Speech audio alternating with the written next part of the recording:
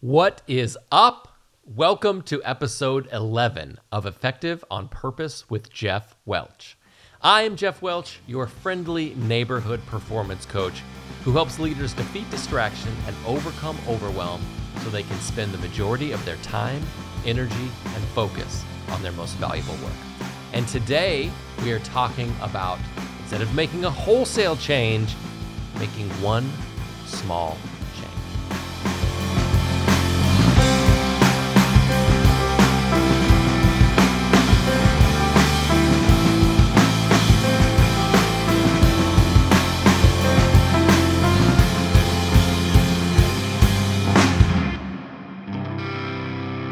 All right, before I jump in, this episode is based on the most recent edition of my weekly email called The Sunday Setup. Each week, I send a bit of inspiration to a growing list of subscribers to help them kick their week off with purpose and intentionality. And I would love to have you join us. Just go to jeffwelch.com/Sunday Setup to subscribe today. All right, so let's talk about one small thing. I think a fantastic recipe for failure is to try to change too many things at once, and all of a sudden you have all these, behaviors that have been normal to you that you've just abandoned, and you've replaced them with a bunch of new behaviors, and you are left trying to figure out how to manage all of that change. So I'm going to throw myself under the bus here because I've recently undergone a pretty significant shift in the way that I work. I own a printing company here in Fairbanks, Alaska, and for 18 years I've held an office in that printing company where I've worked from.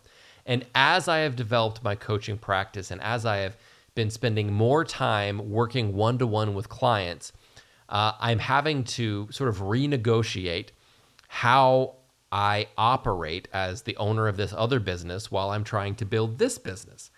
And along the way, I have taken an employee that has been with me for a really long time, and I have promoted her and put her in a position where she can run operations. And she has done a fantastic job. She's just taken to it so well, and she is effectively replaced me from an operational standpoint. I'm still connected to the business. I still have ties to its development and to helping it be successful.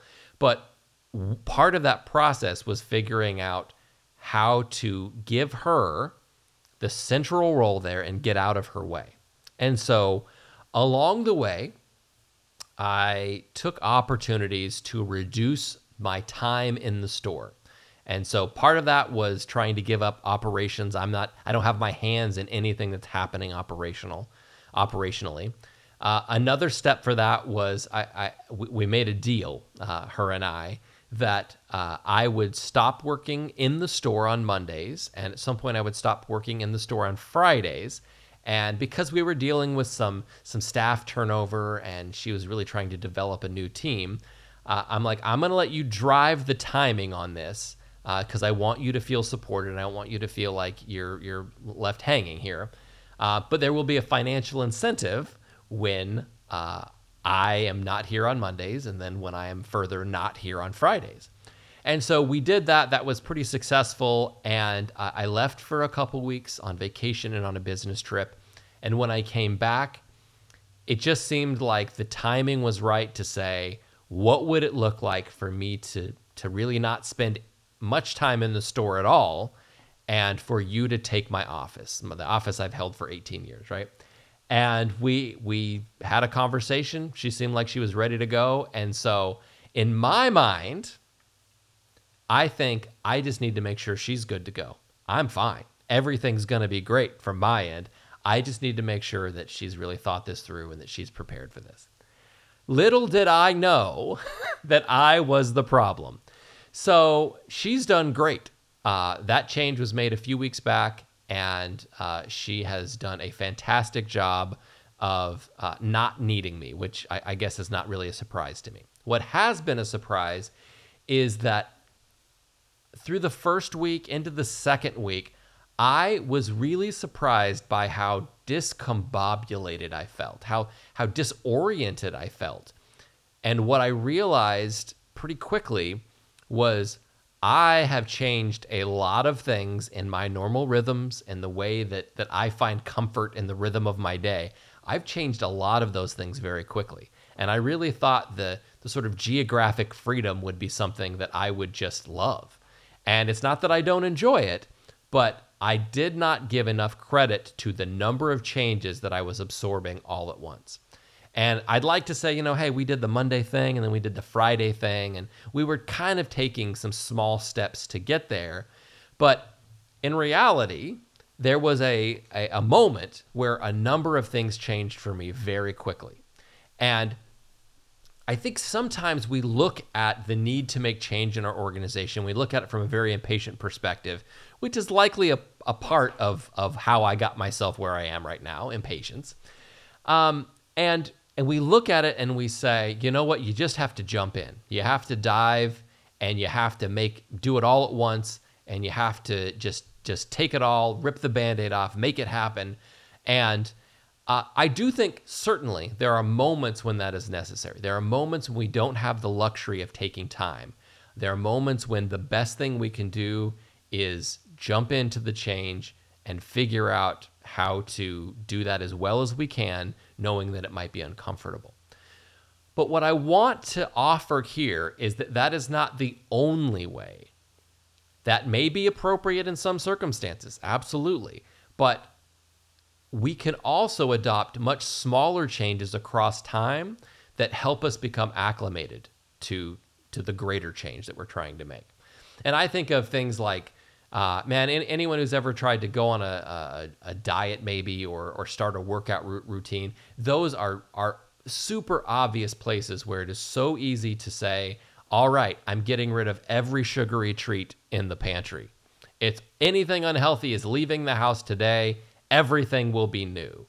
And for some people, they're able to handle that pretty well. For others, it's like, wow, that was a lot of change all at once. Instead of trying to modulate, instead of trying to say, you know what, I'm going to only have one sugary treat a day instead of half a dozen. I'm going to cut out any snacks after 6 or 7 p.m.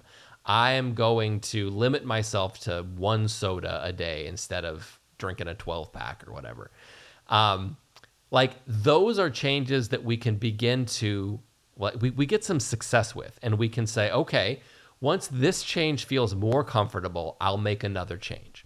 And I'm going to move myself towards this much larger change. I'm just going to do it in smaller steps and in a way that is less overwhelming to me. And, the same thing happens in, we want to be better leaders, or we want to improve some part of our professional work. We read that book and we say, all right, I'm going to implement every page of this book on Monday morning, and it's a new day. Everyone is going to be wowed by what I bring to the table now. And usually that is too much, too quickly. It wears off.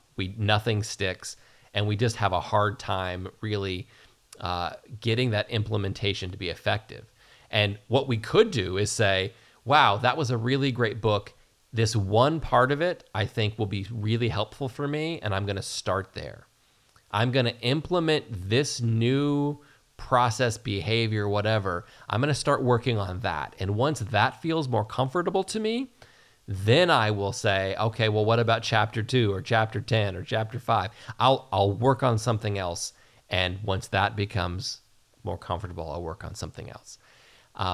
So as I have navigated this, I'm just going to call a strange time in my my work career, my work life here.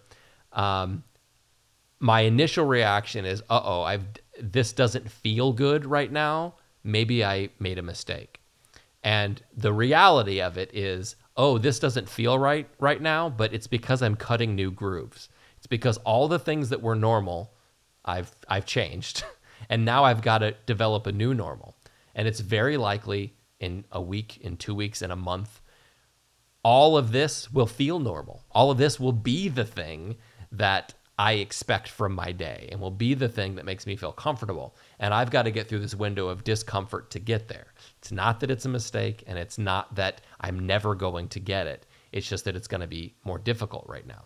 So I think that if we can take that feeling of difficulty and shave it down and say, I can deal with a small difficulty, we set ourselves up for greater success. We set ourselves up for a greater opportunity to, over time, add that change, add that change, add that change. And what we see is this compounding effect where we're like, oh, we've actually made a tremendous change, but we didn't make it on one afternoon where we had to just really use all of our willpower to make it happen.